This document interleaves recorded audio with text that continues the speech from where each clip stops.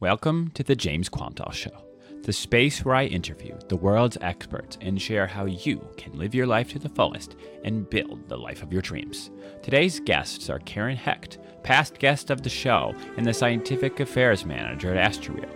Karen holds a PhD in molecular biology from the University of Pittsburgh and an honors Bachelor of Science in biochemistry from the University of Toronto. Also on the show today is Dr. Michael Lange, who is a board-certified optometric physician, certified nutrition specialist, CEO and chairman of Fortify Vitamins, radio talk show host, an extreme sports enthusiast, and much, much more. During this episode, we discussed how it's common to see 45 and 50-year-olds with the retinas of 85-year-olds, and how spending all day inside on our screens is accelerating this problem. And I'm taught the 20-20-20 rule, which helps your eyes rest and recover. We discussed the importance of looking at the body as a whole instead of individual pieces, and how you can't take your vision or health for granted. Don't wait to have a problem. Be proactive instead of reactive, because prevention is the name of the game. If you make your body healthier, your eyes will be healthier, and vice versa, and this helps you to age gracefully.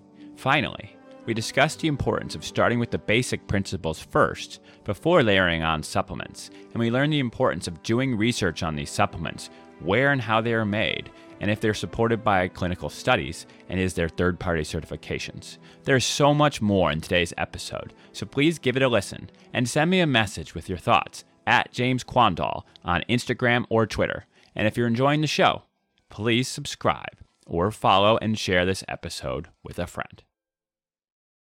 So before we were recording, we were talking a little bit about looking beautiful and also taking care of your body and your eyes and living an adventurous life. And I was going to pay the Dr. Michael Lange a compliment and tell him how good he looks and how vibrant his skin is. But I wanted to make sure it was recorded so that everyone could hear his response, because I want to know how he does it, because I just turned 35. And I'm told all the time, wow, you're 35, you look 25, and I want to keep that going the rest of my life. So I need you to tell me how. Wow, that's a great question. It's a combination of a multitude of things. Obviously, exercise, proper diet. I actually created a diet called the Lange Survival Diet. The right amount of sleep, which I haven't had a lot of sleep lately because I've been on vacation, but we all should try to get 8 hours of sleep a night. Hydration is so important. Most of us do not get enough fluids. And if we do, we're drinking a couple of cups of coffee in the morning, a couple of glasses of wine, and cocktails in the evening. Those are actually diuretics. So you got to drink even more water. So it's a combination of positive mindset, exercise, proper diet, hydration, sleep, a little sunshine, believe it or not. Sun isn't as bad for you as you might think. You don't want to get sunburned. And obviously, if you're an albino or you're on medication to make you super sensitive to the sun, you don't want to be out in the sun. But for most of us, we should go out in the sun for 20, 30, 40 minutes a day to get that all perfect, almighty vitamin called vitamin D. It is very important. If we're vitamin D deficient, we're more prone to having all sorts of health problems. But I always tell my patients, the perfect meal for anti-aging is wild Alaskan salmon sauteed in coconut oil, organic coconut oil, and you throw in a little organic kale, organic spinach, some orange bell peppers, and believe it or not, a free-range egg at the very end. And the reason for that is these are carotenoids in these meals that are amazing, not only for your visual system, your eye, but your skin. And we're talking about things like lutein that's in the dark green leafy vegetables. Orange bell peppers are high in zeaxanthin, and then astaxanthin is in the wild Alaskan salmon. So most of us are not deficient in lutein and zeaxanthin because we eat greens, we eat bell peppers, we eat foods that have that. Most of us do. Well, not everybody. But most of us are deficient in astaxanthin, because how often have you had wild Alaskan salmon in the last, week? Probably not that often. So that combination gives us those carotenoids that feed the retina, but also are great for the skin, also great at helping promote energy at a cellular level in the mitochondria, something called ATP, stands for adenosine triphosphate. And so if we eat well, all right, and we're getting enough sleep, then we have enough energy to go to the gym, so we get a good workout. And so it's all tied together. And me being an eye doctor, I'm actually an optometric physician, but I'm also a certified nutritional specialist. I talk to each patient, no matter how old they are, about diet and weight management. Some of my patients get a little irritated because they're overweight. And I usually ask them kind of delicately, I say, are you gaining weight or losing weight? That way I have an open-ended way to discuss a little bit about weight management. One of the number one things you can do for your health is get down to your ideal body weight. If you're overweight, all diseases are increased. Cortisol goes up, inflammation goes up. And then the final phase is the proper supplements. So most of us are not going to get the vitamins and the minerals and the carotenoids in our diet. So the right supplements. And I've worked for the last 25, 30 years on developing what I like to call the correct supplements, the right science, the right ingredients, right for you. And that's my Fortify Vitamin Company. So that's all in a nutshell. Why, though, when you're on a vacation, are you getting less sleep? Because anytime I take a vacation, I actually get more sleep than I'm used to. Well, I tell you one reason. I live in Tampa Bay, and that's the big city, right? And I grew up in New Orleans. So last night and the night before and the night before, we had a lot of visitors all night long. The deer were fairly exciting. They came up, we fed them celery, we fed them carrots, but the more exciting part was the bears, okay? And so I didn't have a lot of beef for them. They didn't like the vegetables, but I had a couple of big grass-fed steaks, and I'm up on a big balcony in a cabin, so they couldn't get to me. But I threw them over to the bears, and they looked like they were really happy about the situation. I know I'm not supposed to be feeding the bears, right? I think that's what makes them actually come to the cabins is when the tourists like you come into town and are throwing them. It was bad, but I only fed them one night, and then it rained really hard the next few nights. But also, when I'm on vacation, I still work, all right? I really do. I mean, when the kids go to bed, the wife goes to bed, I'm up on the computer writing articles, creating new websites. I host a syndicated radio show called Ask the Doctor, preparing my talk show, for the next talk show. So I'm never really resting. That's one thing I do not, I practice what I preach, except for the sleep aspect. For 20 years, I worked about 18 hours a day and I slept 3 hours a night. Now I'm not working as much and I'm slowing down and smelling the roses a little bit more. And I do try to get 4 or 5 hours of sleep. One day I'll get 8 hours of sleep and then I'll feel like $1,000,000. I have heard that there's a tiny subset of the population that are genetically inclined to only need a tiny amount of sleep, but it's so small. Basically, the rest of us need to get 7.5 plus hours. But there's these tiny subsection of the population that can survive that way. You must be one of them because there's no other way for you could be doing that for 2 decades and still be looking healthy and happy and being getting work done. I mean, back 25 years ago, I was actually staying up on Monday nights purposely because that's the only free time I had. I would get a lot of work done. I wouldn't even sleep on Monday nights. And I did that for about 2 to 3 years. And then I finally said, I got to start sleeping a little bit more. But what's really interesting is if you're on a computer a lot during the day and during the night, your brain really thinks you're outside in the sun still. And your pineal gland in your brain does not secrete the melatonin that's necessary for you to get a good night's sleep. And so none of us are really reading a book anymore. We're on the Kindle, the iPad, the computer, the iPhone, and that's emitting a significant amount of what we call the high intensity visible spectrum, and that's blue light. And that can cause our circadian rhythm to be really poor and cause us not to sleep well. And I do know if I can force myself not to get on the computer or the phone for a day, which is virtually impossible for me, man, I sleep like a baby. I really do. That's why when we talk about this on the show in the past, but you go camping and you're disconnected from all the screens, you're barefoot in the grass or in the dirt, you're getting sunshine and fresh air all day, but you're sleeping on an air mattress in a tent surrounded by other people and wildlife, and somehow you get the best sleep you'll ever have. And I just love that and how we can connect with that. And supplements and biohacks and all these other things are super important. But if you're not doing these basic principles first, they're only going to take you so far. And I think it's so easy to be like, oh, well, it's the newest, latest, and greatest supplement or newest gadget I can take. But like, you didn't even go outside in the morning and even see the sun. So maybe like start there. I've been hearing a lot of people talk about the importance of getting 10, 15, 20 minutes of sunlight exposure within the first 2 hours of the sun coming up because of the amount of red light that's coming from the sun at that time and how it can actually help you with a lot of other things later on in the day. Have you read anything about that? Yeah, I've been preaching sunshine for 30 years. My talk show has been on for 30 years and 4 more months. And I've been preaching, congrats, getting out in the sun, because think about it. And also grounding, walking barefooted down the beach or through the dirt. Because think about it, when you go to the beach and you're walking barefooted, you feel really good. Your joints don't ache as much, right? You get in the Gulf or in the ocean, the salt water, the minerals, the grounding, the vitamin D, all of that. Is it a placebo effect, or does it legitimately make you feel better? I think there's a lot of science about grounding that is, truly beneficial. But the sunshine is beneficial. We have been told for the last 20 years now, you got to load up on sunscreen. You got to wear a hat. You got to wear long sleeve shirts. And because of skin cancer, you're going to get a basal cell carcinoma, squamous cell carcinoma, melanoma, God forbid.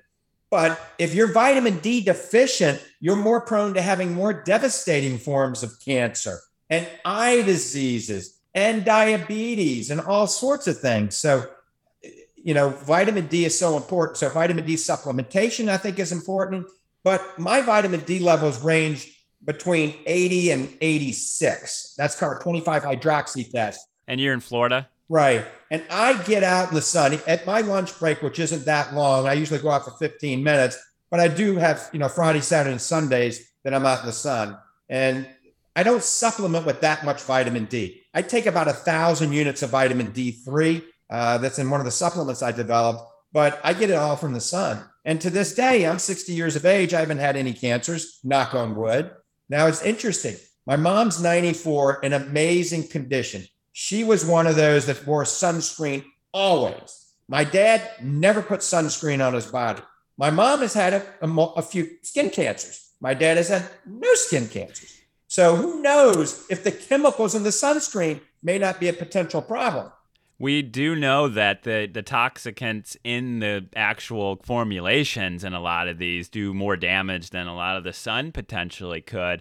And another thing that I have theories on, and I don't think has been completely proven yet, maybe it has, you would know more than me, but wearing the sunglasses and actually blocking any of that sun coming in through your eyes, is that telling your body that you aren't out in the sun? Like, I know there's photo sensors all over your body, but the majority of them are in your eye. You're covering up your eyes, then you're going outside and you're wondering why you're burning so easily. Well, if you wear a sunglass, it's a 100% blue blocking sunglass, and you put them on, you cannot see blue color. It looks black, all right, or gray. Well, then what's going to happen if you wear that all the time? It's going to really screw up your circadian rhythm. And they had implants that they had after cataract surgery. They had blue filters in it. And my patients were getting very tired too early in the day. And so that's what happened. You start secreting too much melatonin before it's time. So most sunglasses, they don't have those true 100% blue blockers anymore. Most sunglasses are selective blue filters, and they block the UV light.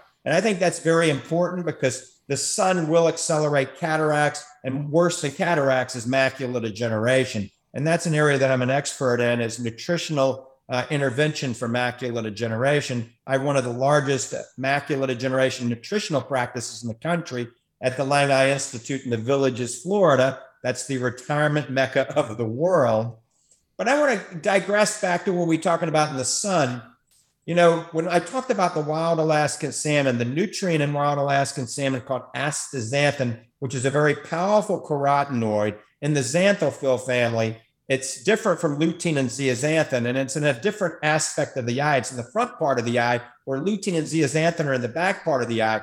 But studies have shown that it can actually help protect your skin, not only minimize fine lines and wrinkles, protect your skin against some of the harmful rays from the sun.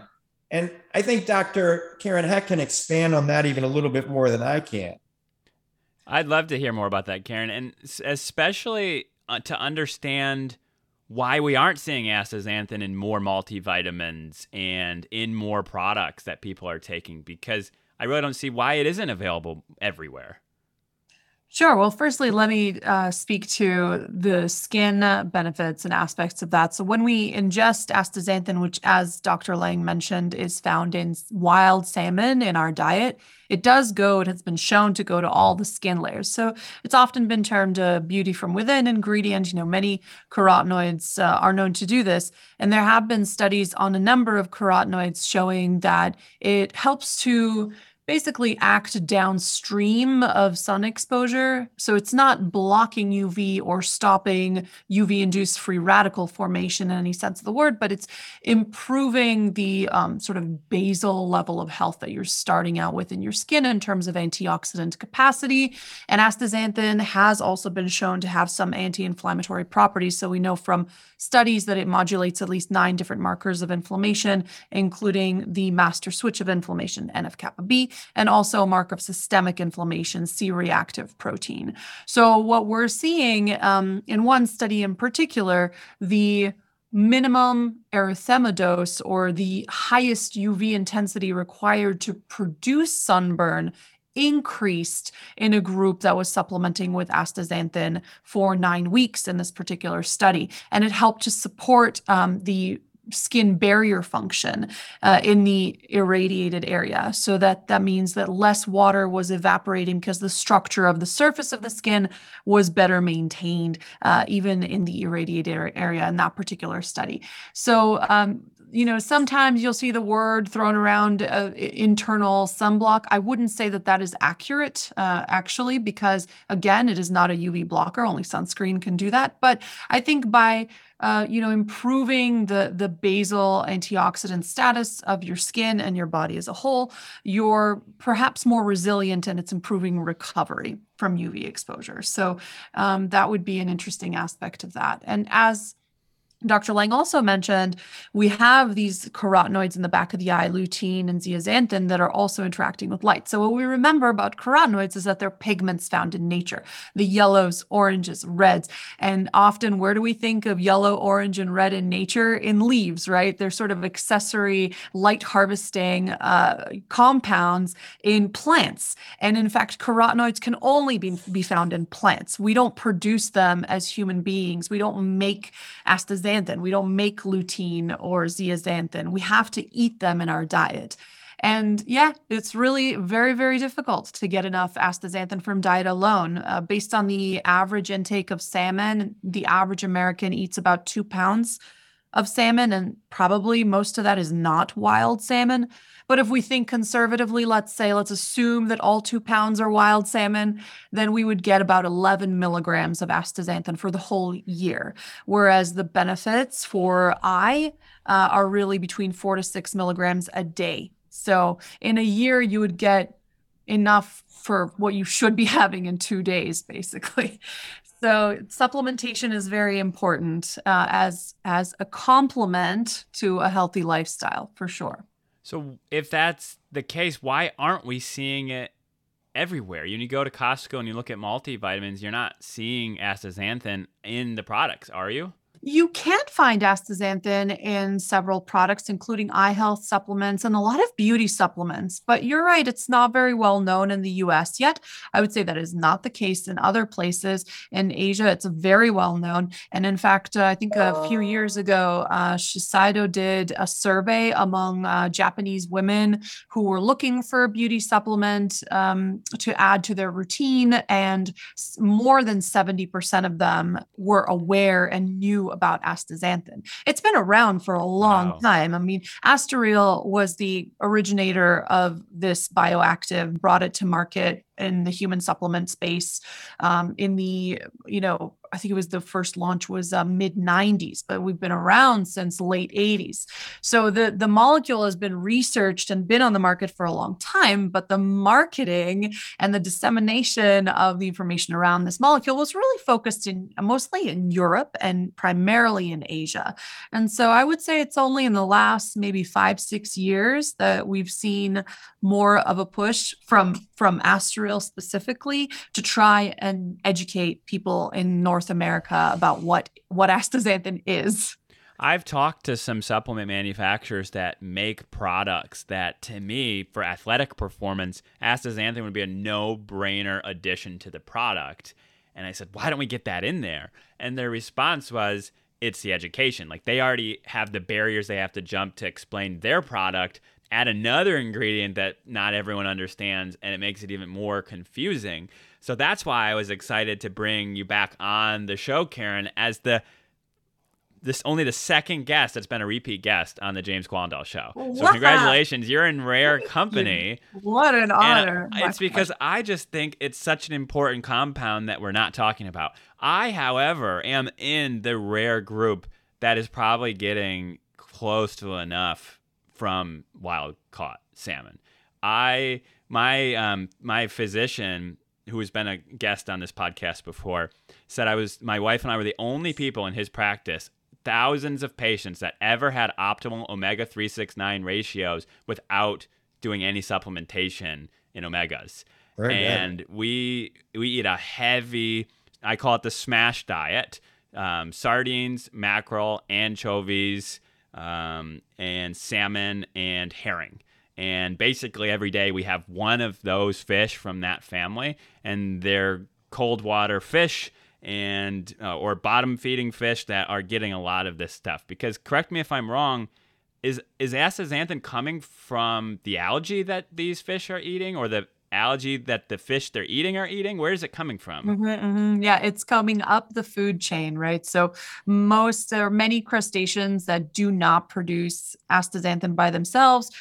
Some animals do. For example, lobsters, they actually use beta carotene as a precursor, and but they have to get that beta carotene from their diet. So, like algae, krill, mollusks, any other small crustaceans, and then the small fish that salmon may be eating in different parts of their life, they'll have a different diet, but it basically accumulates from their diet alone. And in fact, if you look at farmed salmon and you weren't going to give them astaxanthin as a supplement in their feed, they grow up not as healthy, not as big, but also a white-gray color, because they don't obtain astaxanthin in their diet. It's truly a gross looking fish when you see that farmed raised salmon at the grocery store right next to this big, beautiful, wild caught fish. It's evident when you see them side by side. When you don't have them comparing side by side, you don't notice it as readily.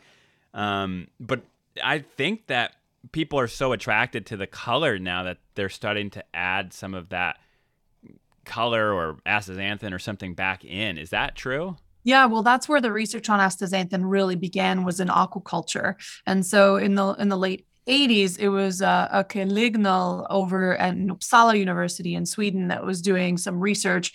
He was approached by people in the aquaculture industry looking for a natural solution to providing astaxanthin in farmed salmon diets. And so he started doing some research on, the fry and how they grow, and finding out that astaxanthin was an essential nutrient for salmon, and then seeing all the benefits, because he also found astaxanthin physically binds to myosin in salmon muscle. And then he thought, wow, well, perhaps this is what's mediating these incredible endurance migration runs that the salmon are doing. How can we translate these benefits to humans? And so that spawned, excuse the pun, but it's kind of on purpose, a lot of research into human health. And that's how today we're, upwards of 70 human clinical studies on Astroreal astaxanthin specifically, showing benefits for eye, skin, muscle, and really any energy hungry tissue, because as it turns out, astaxanthin deposits in mitochondrial membrane where energy is formed and free radicals are formed as a byproduct of that energy production. So we like to call astaxanthin a mitochondrial nutrient for that reason, because it does seem to be in the right place at the right time to really address that oxidative chain reaction before it spreads too far. So if you think about rust spreading on a car, you want to have a preventative approach, and astaxanthin seems to be a good way to do that. So is it working in the brain too? Like, are we seeing benefits cognitively from astaxanthin? Yes, it has been shown to cross the blood-brain barrier. It also crosses the blood-retinal barrier, which is why we find it both in eyes and brain. And there are studies showing that astaxanthin helps to support against mental and physical fatigue, but also improving reaction times to a battery of, computer tests that are testing short-term memory, mid-term memory, spatial reasoning, and things like that. I would say that the cognitive benefits are still an emerging area of research, but there's a lot of interesting things going on there. And especially in the preclinical studies, there's some evidence that astaxanthin may actually potentiate the effects that exercise has on the brain. So when we exercise, we're actually improving or potentiating adult hippocampal neurogenesis, which is the formation of new neurons and the gateway to memory. And it seems that these mice that were exercising and supplementing with astaxanthin saw an additive benefit to this neurogenesis. So lots of exciting potential still in this area. And I think it's worth exploring for sure. Let me chime in here. So I've been using astaxanthin for about 12 years now. It actually improved my ability to focus. It's called accommodation. At 60 years of age, I don't need reading glasses. At 48, I did need reading glasses. And I take 12 milligrams of astaxanthin daily. And that's in a little supplement I had created called Fortify Focus. And so I started taking that literally 12 years ago. And that formula has actually evolved about 5 times since then. But I've got literally thousands of patients at the Lange Eye Institute that are taking this particular supplement. Now, when you think about it, it is lowering oxidative stress in the eye and inflammation. It does cross the blood-retinal barrier, and it improves choroidal circulation. So if we're actually helping the retina, this is probably why more and more studies need to be done, that it's going to help the brain, because retina healthy, eye healthy is usually brain healthy, and vice versa. We've seen some amazing results on our patients at 1 to 2 a day, and that's 6 to 12 milligrams of astaxanthin. I did a lecture in New York City prior to the pandemic where we had before and after OCTs. These are cross-sectional images of the retina. That's called optical coherence tomography. And we showed before and after pictures of patients that have what we call drusen. These are yellow fatty deposits in the retina. This is the precursor of macular degeneration, or it is the dry form of macular degeneration. And we have seen patients on the right nutrients, the right supplements, the right diet, these drusen that have pigmented epithelial detachments on the skin improve. Some improve dramatically. So once again, if we're helping the retina, we're also probably helping the brain due to this oxidation, improved circulation, reduction in inflammation. It's kind of the triple whammy of anti-aging in the eye and the brain, and thus in the entire body. So astaxanthin, in my opinion, is one of the nutrients that everybody should include in their anti-aging regimen if they're not going to eat wild Alaskan salmon, 3 or 4 times a week. It's making sense even to me, who is eating that much, to add this in to my protocol, and specifically for mitochondrial benefits.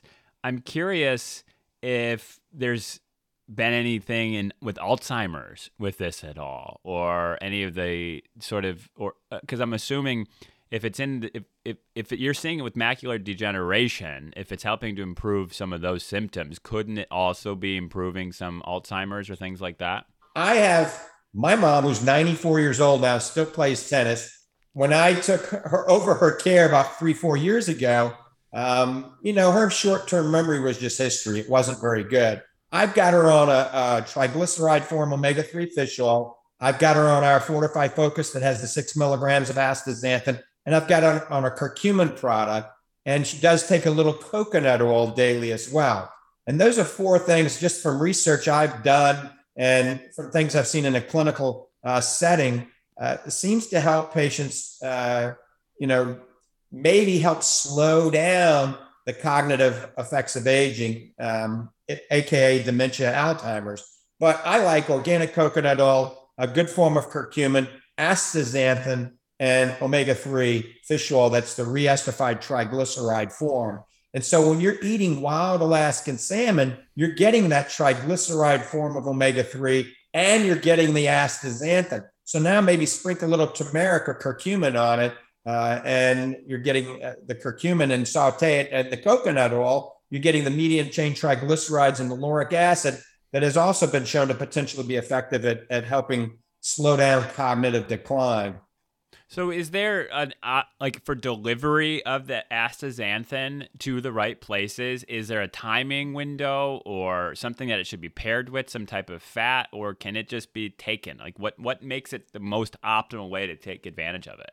Yeah, I can address that. But firstly, I just want to caution that really supplements are not intended to prevent or mitigate diseases. Right. It's really about a preventative approach. So before we start to see a decline or before we start to experience any symptoms, that's the time where you want to optimize your nutrition and optimize your bioactive intake to support a healthy brain and healthy eyes and so on, and I think what we're experiencing here is that there's this decline in antioxidant capacity with age that can be addressed with dietary antioxidants like astaxanthin, and it helps to improve the overall health because oxidative stress doesn't limit itself to a single part of the body. And so when you're able to address that systemically, you see systemic benefits and helps you maintain your health. And so that's the main goal and the main role of dietary supplements in general as a whole.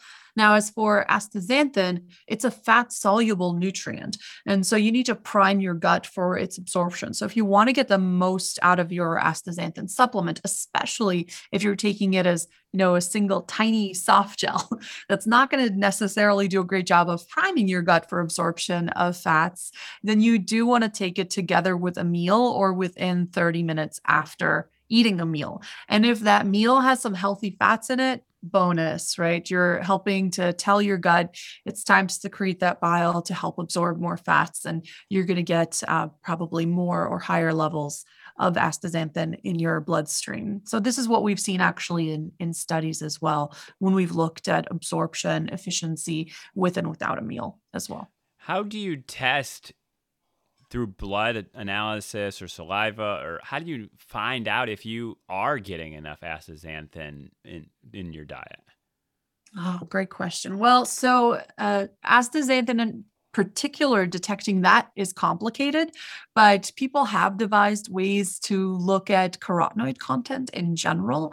And so you can look at macular pigment density, and I'm sure Dr. Lange can tell you a little bit more about how that's done. And there's even just a speck through the skin that can sort of measure color at a certain wavelength in your skin, because some carotenoids will actually affect pigmentation in the skin. I've not seen astaxanthin do that, not in studies that I've looked at, to be honest. And the reason it gives salmon and crustaceans the color that it does is because the meg per kilogram body weight dose is immense in those animals. And we just don't reach those levels at 12 milligrams a day, which is the maximum dose for long-term supplementation. Yeah. Okay.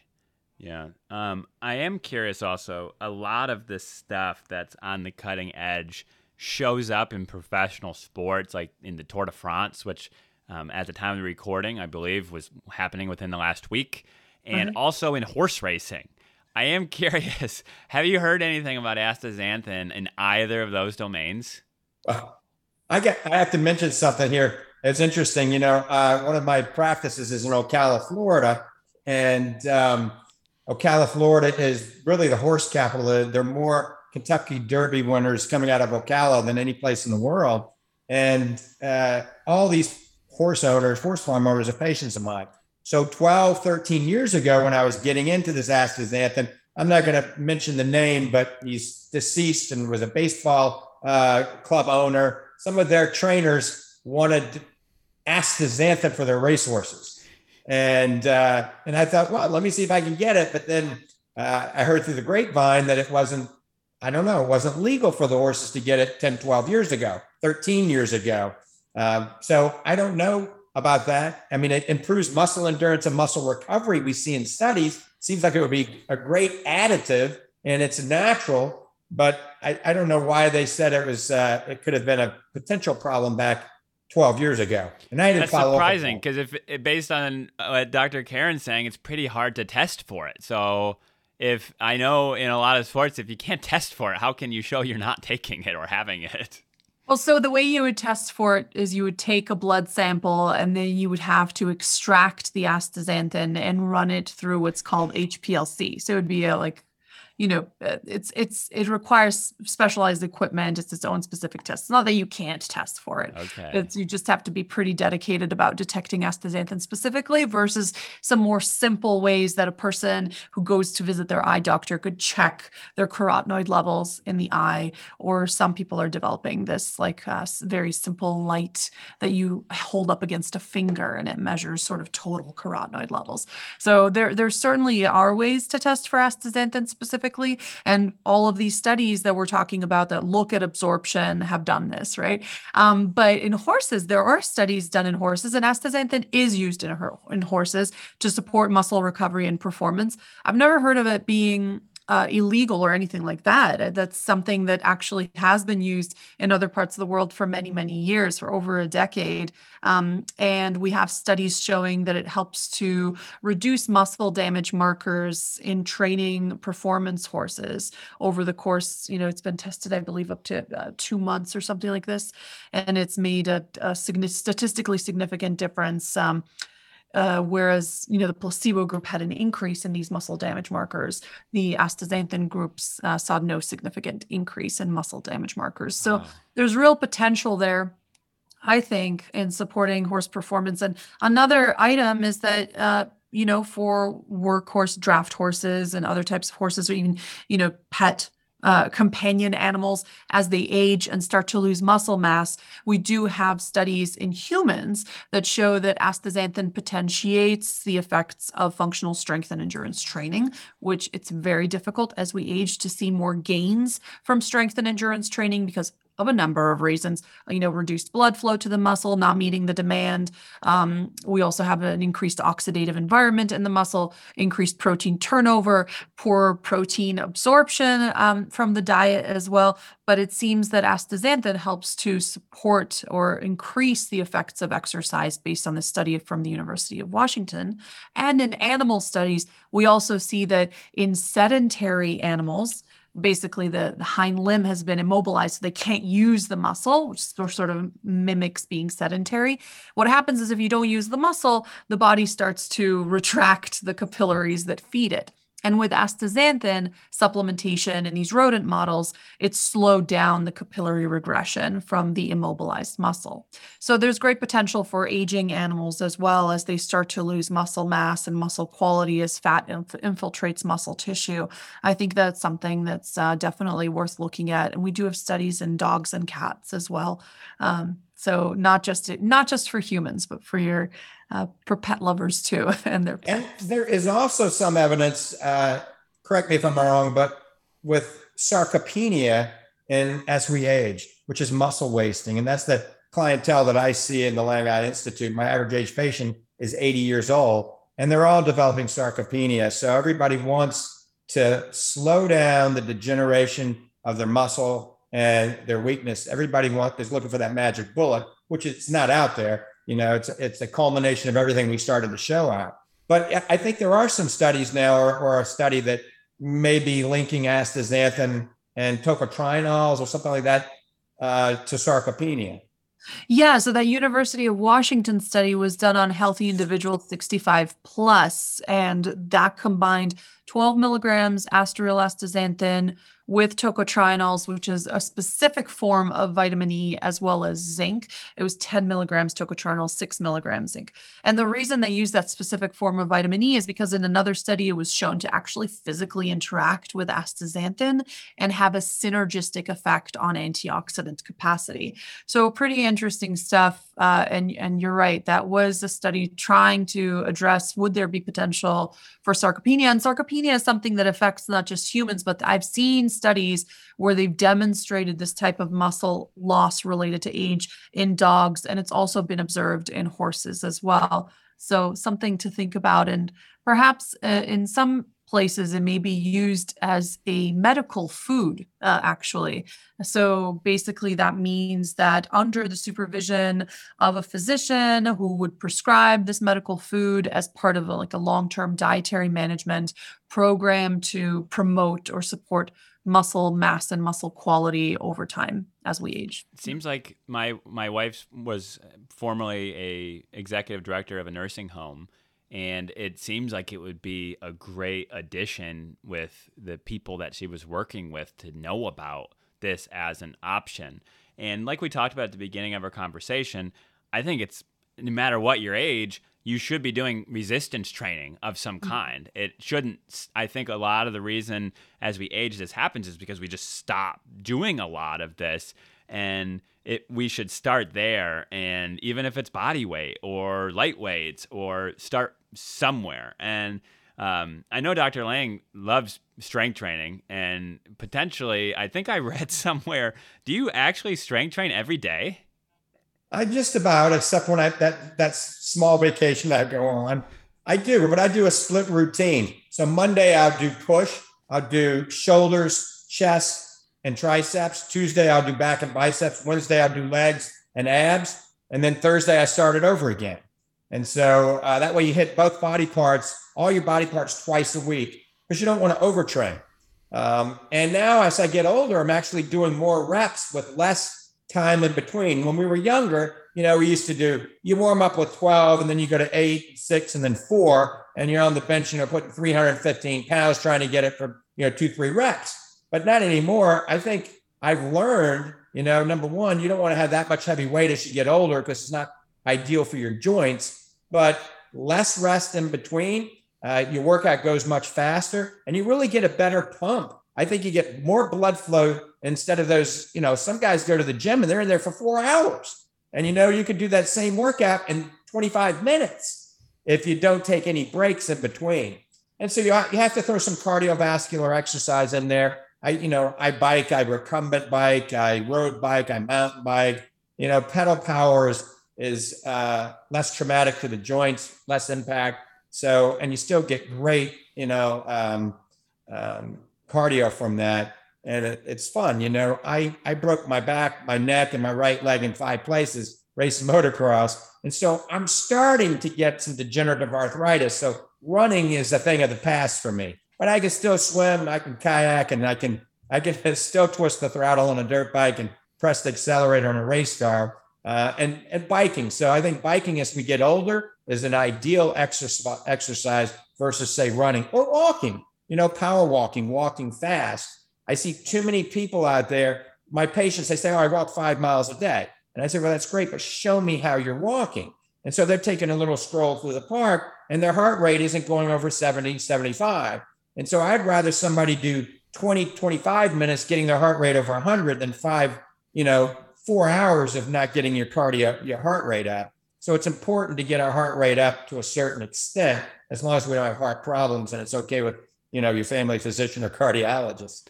It's amazing how easy it is to go from zone 1 to zone 2 on a walk, which is really your fat burning zone. If you just do like 10 jumping jacks every couple blocks, and you're going to go, whoa, why is this so hard? And it just takes your entire walk to another level. And that's one of my fun activities. I like to do dips on random park benches or push-ups on the sidewalk. I've been wanting to get a weighted vest occasionally, like put an extra 10, 15 pounds on your back and go take a walk to kind of make it a little more difficult, or find a spot to go up an incline. Where I'm at, we don't have that at all, but a lot of places in the country you can do that. But there's a ton of resources out there to stay physically active. One thing I've been really looking forward to asking about since we were arranging this call, up until recently when I started working from home, I really didn't spend a lot of time on a computer. I was working with people face to face and not behind a screen. And now I find myself on a screen for the majority of the day. And I can't really do my work without doing that. And I want to make sure that I'm still taking care of my eyes and that they're going to last me another, 70 something years. I did the math. I'm going to live till 98 at least, based on the actuary tables. So I've got to keep my eyes for another 60 something years. And I need you to tell me how to do that. Well, the computer, the iPad, even the television, but the closer it is to your face, ultimately, the more damaging I think it is. And that's from the blue light. I mean, I'm seeing 45 and 50-year-olds that have, retinas that look like they're 85. They have these drusen, they have early dry macular degeneration. And I ask, what's their job? Well, they're in front of a computer, for the last 30 years. And so I preach this on my talk shows. I preach it to my patients that we need to do something to protect the eyes from the blue light. So a lens that has blue filtering properties like blue light shield or blue light defense or any of these lenses that when you buy your glasses, there you go. I see you wearing something like that. And make sure it has blue filtering properties. You can take a blue laser and see if it goes through it or not. But then consuming carotenoids or eating the foods like we started out in the show, spinach and kale and goji berries and orange bell peppers. These are high in lutein and zeaxanthin. Or taking a supplement similar to the Fortify Focus that I developed that has the astaxanthin, the lutein, and the zeaxanthin. So the lutein and zeaxanthin are carotenoids that act differently to astaxanthin. They actually go into the macula. They impregnate into the center of the retina called the macula, and they improve what we call, or increase what we call macular pigment density. And we do have ways of measuring that.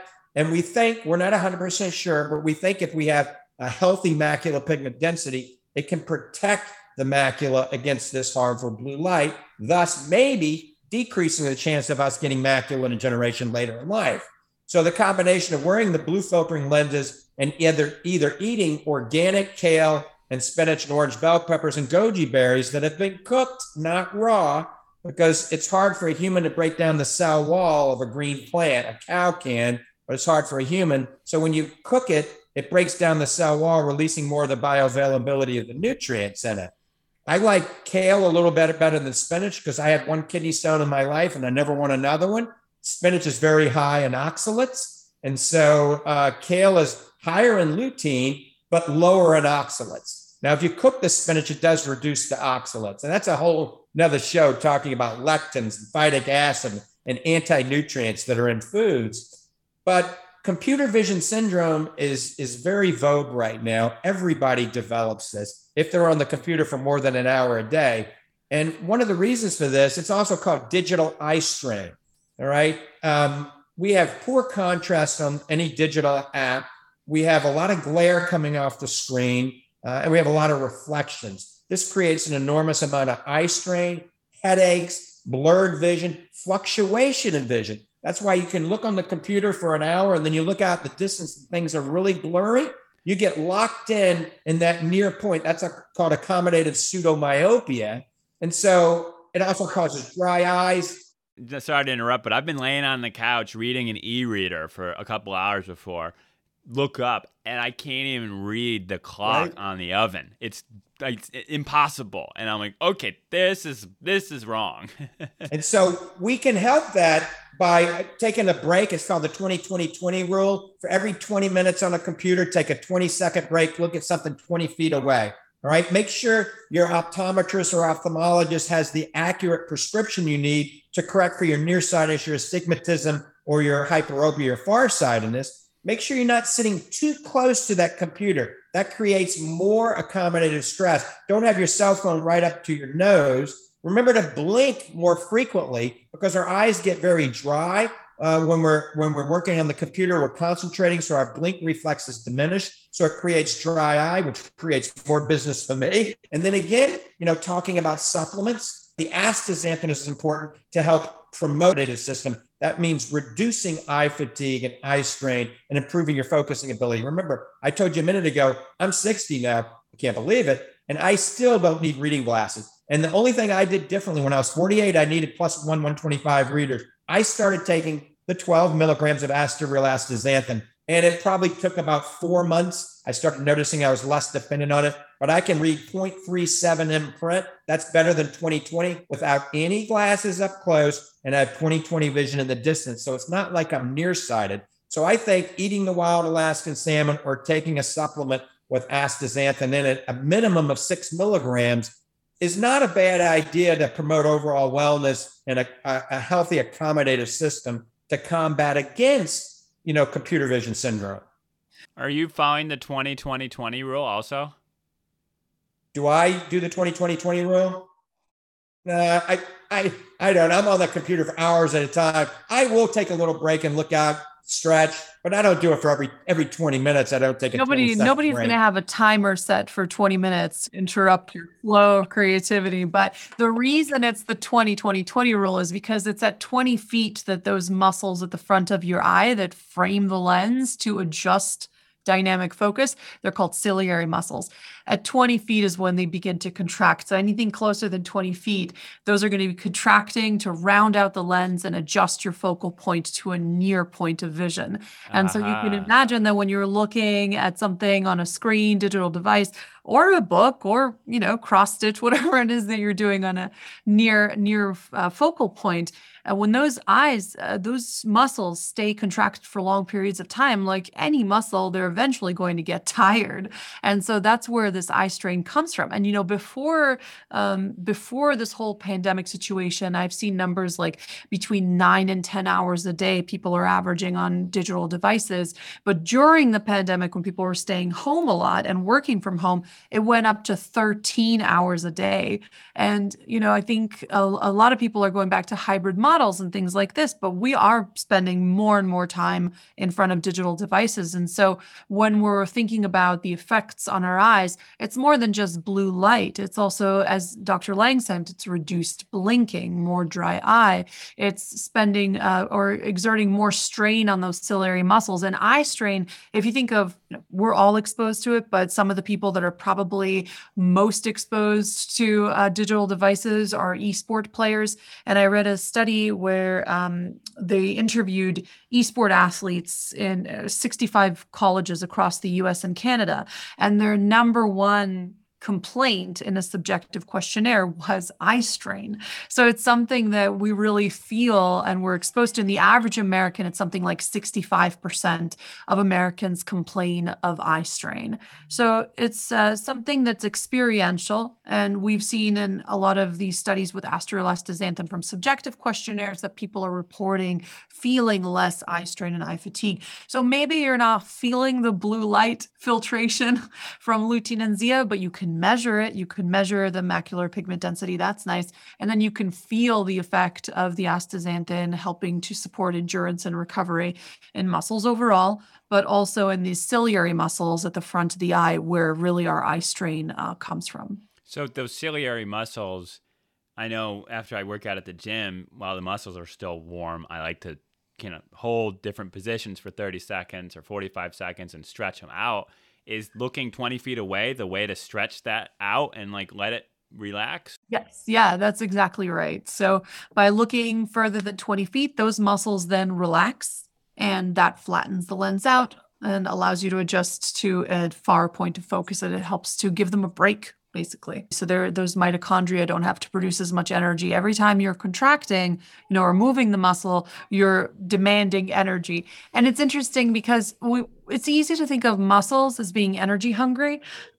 However, I read an amazing fact about the photoreceptors in the back of the eye that register light, that in a single photoreceptor, just the ion channels consume 1 billion ATP per second. So really, how does that compare to the muscles in your bicep? That's a great question, but I I think mean, like, is it like more or equal or less or? by weight, if you normalize by weight, the eyes are the most metabolically active tissue in the body. Wow. So when we're thinking mitochondrial support, the eyes are what are needing more of that than a lot of, like, even more than the brain.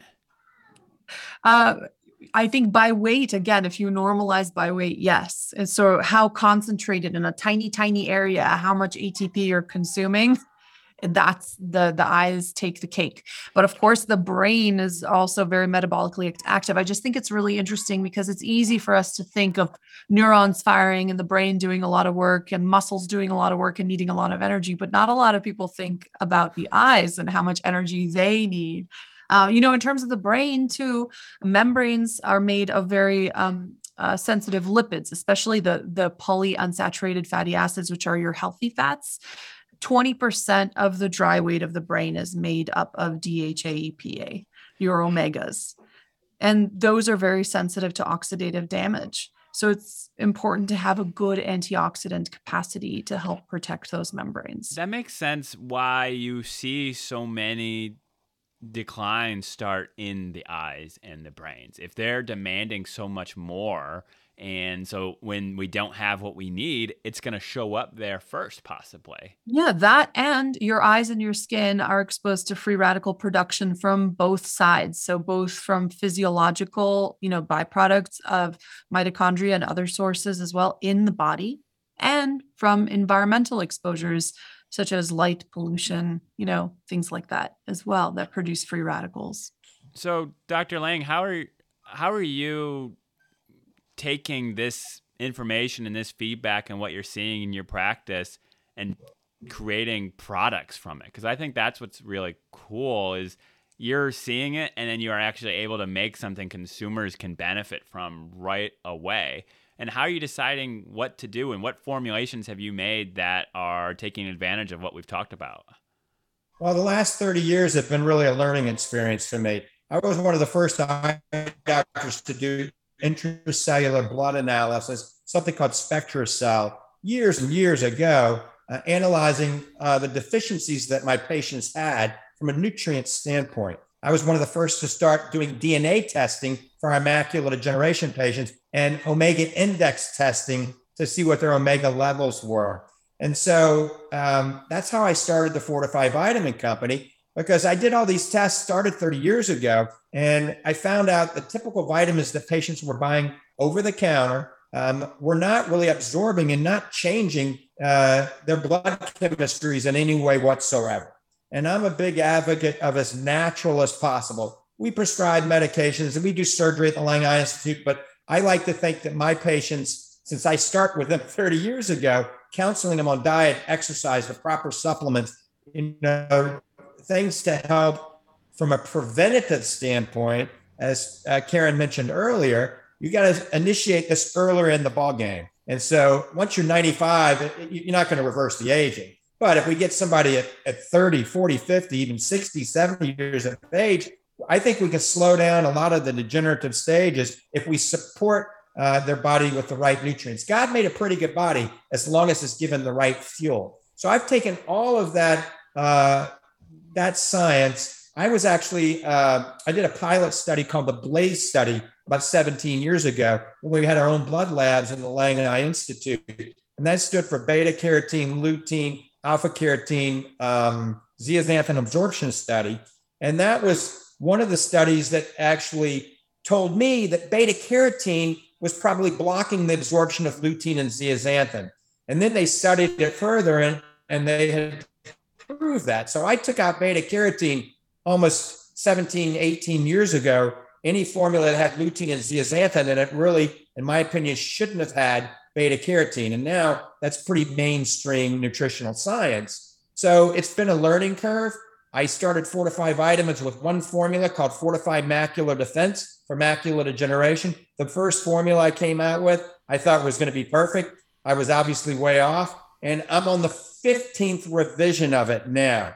But we've parlayed that into a whole body supplement company because I saw when we helped give the nutrients to the eye, when we were drawing their blood, we saw blood chemistries improving and the whole body improving. So we started developing omega-3s and digestive enzymes and probiotics and superfoods. And then we branched off into the fit industry now because I don't want to age as rapidly as everybody else. So we started developing whey proteins, and we have a new product called Fortify Fit that utilizes the astaxanthin in it.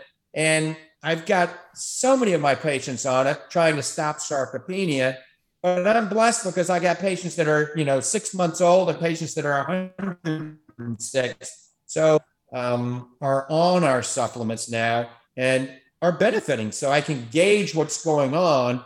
And my goal is to continuously research and develop, the best supplements that the body can have. All right. I always preach, you got to eat well. All right. But most of us are not going to eat 15 servings of organically grown fruits and vegetables a day and grass-fed bison and wild Alaskan salmon and do the things they're supposed to. And that's where the supplements come into play. It's almost like an insurance policy.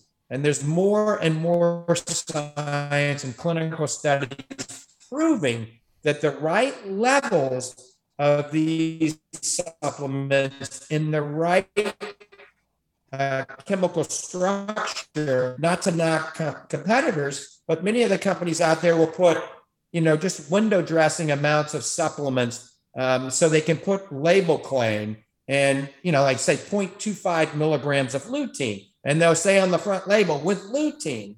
So the typical person says, wow, lutein, that's good for my retina. My doctor told me that, so they buy it. But as 0.25 milligrams, not enough to do much of anything. So I always teach patients and people read labels, learn to read labels, and educate yourself what's going on in the supplement world. I love the evolution that Dr. Lange described of going from an eye health supplement product formulator to a whole body one, because eyes really are the window to your health. And in many ways, people will look at blood flow in the back of the eye as an indicator of cardiovascular health as well. And that's an interesting one that we use as well. And the Astareal, literature, we have studies showing that astaxanthin improves blood flow in the back of the eye. And that's part of the body of work that supports the overall benefits of Astareal astaxanthin to cardiovascular health as well. So blood flow, capillary blood flow, peripheral blood flow, blood lipid profiles, this is the kind of data that we're seeing as well. I love it. I just love when I hear people talk about the body as a whole instead of just individual pieces, because we need the entire body to function well, to have optimal health. And there are some, and what helps one part of the body typically helps another part of the body. And so I feel like we're definitely going to have a part 2 of this conversation, because I only have gone through like a quarter of the things that I wanted to chat with you guys. So we'll have to talk about maybe something in the future.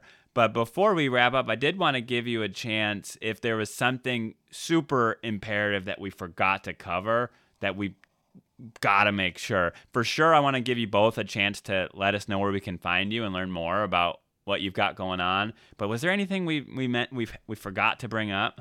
Start today. Don't wait to have a problem. Be proactive instead of reactive. Prevention is the name of the game. And, we got to do all the things we started out in this program talking about. If we make that body healthier, the eyes are going to be healthier and vice versa. So a combination of everything we talked about, like I said, be proactive, not reactive. Take a preventative stance so that you can age gracefully and die, happy at 105. Yeah. And I would say, do your homework on your dietary supplements. Are they coming from a brand? Is the product naming the brand? Because that helps you with transparency to understand, in the case of astaxanthin, where the algae was grown, how it was made. Is it supported by clinical studies? are there third-party certification to help to ensure the quality of the product that you're taking?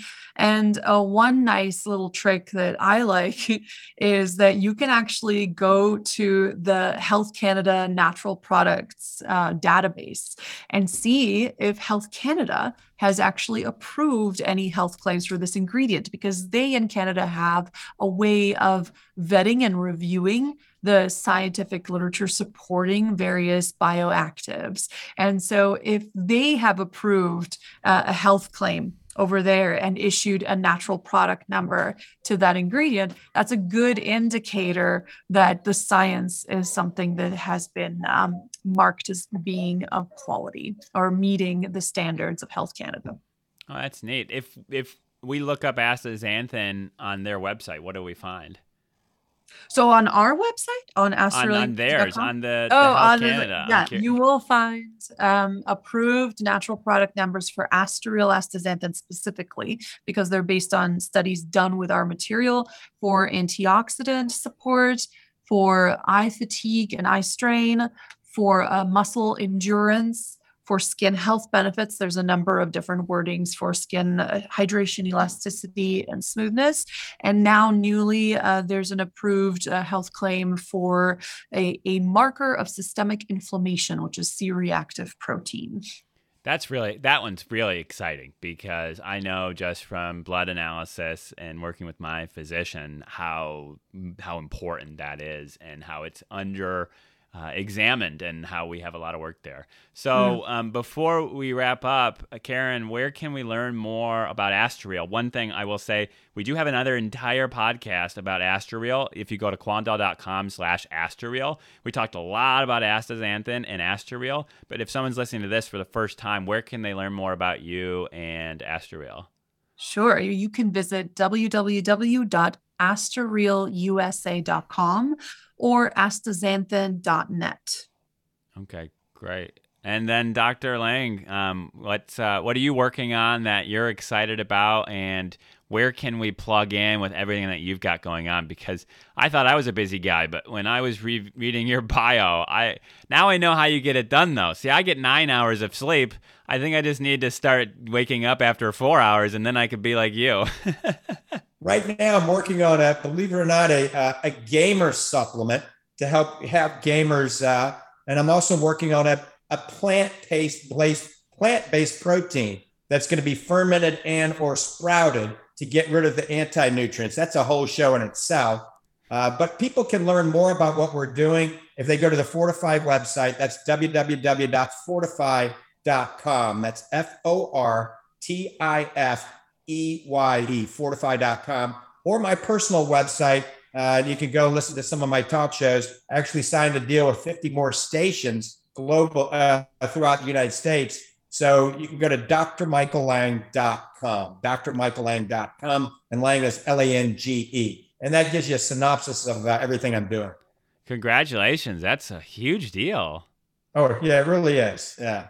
The gamer supplement, are you going to run that under a different brand name, or is it going to be under the same brand? No, it's probably going to be under Fortify. I'm thinking of a different a name, maybe something like Gamer Extreme or Gamer X or something like that. And it's basically going to be our Fortify focus with the lutein, zeaxanthin, and astaxanthin. We're going to be adding some other neurotropics that we're working on right now. Now, I'm sorry to throw in a question at the end, but this is for my own curiosity.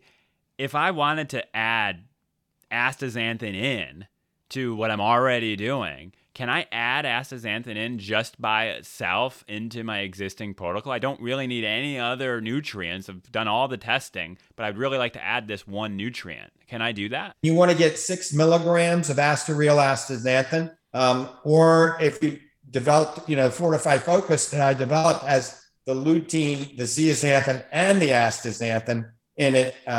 You could do it with a combination, or you could do it by itself. Okay. Yeah, you can find actually, it's funny, when astaxanthin first started out in the US, that's pretty much the only way you could find it is as a standalone soft gel. But as people start to learn more and more about astaxanthin and the different studies and particular dosages and how they're connected to different types of benefits, they're putting it together with formulations. And actually, Dr. Lange was really pioneering in this sense. He was really one of the first people in the US to combine astaxanthin with lutein and zeaxanthin, recognizing the potential and the complementary function of these carotenoids in the eye.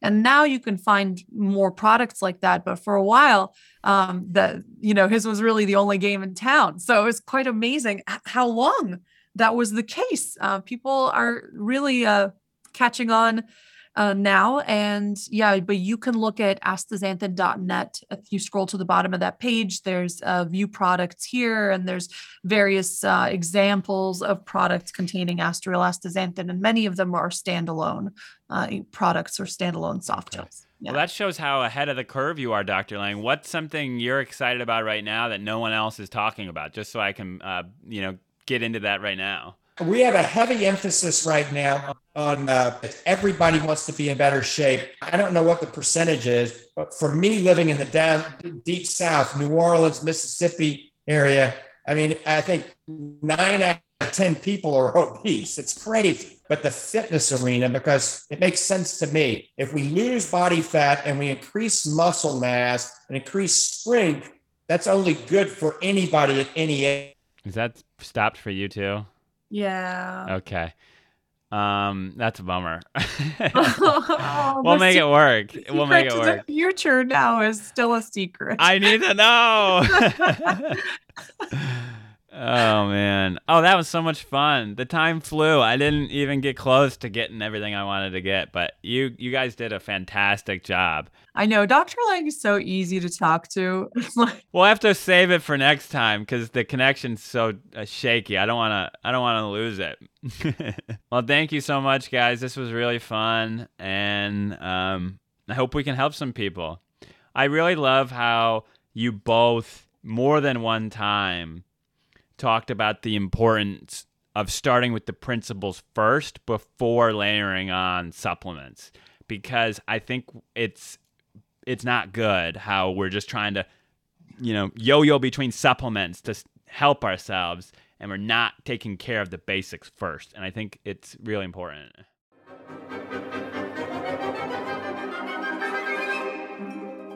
Thanks for listening to this episode of The James Quandall Show. The show notes for this episode and other goodies can be found at quandall.com. Are you enjoying the show? If you are, please subscribe and leave a review. I may end up reading your review live on the next episode. Subscribing, leaving a review, and telling your friends about the show is the best way to support me and help the show grow. See you next time.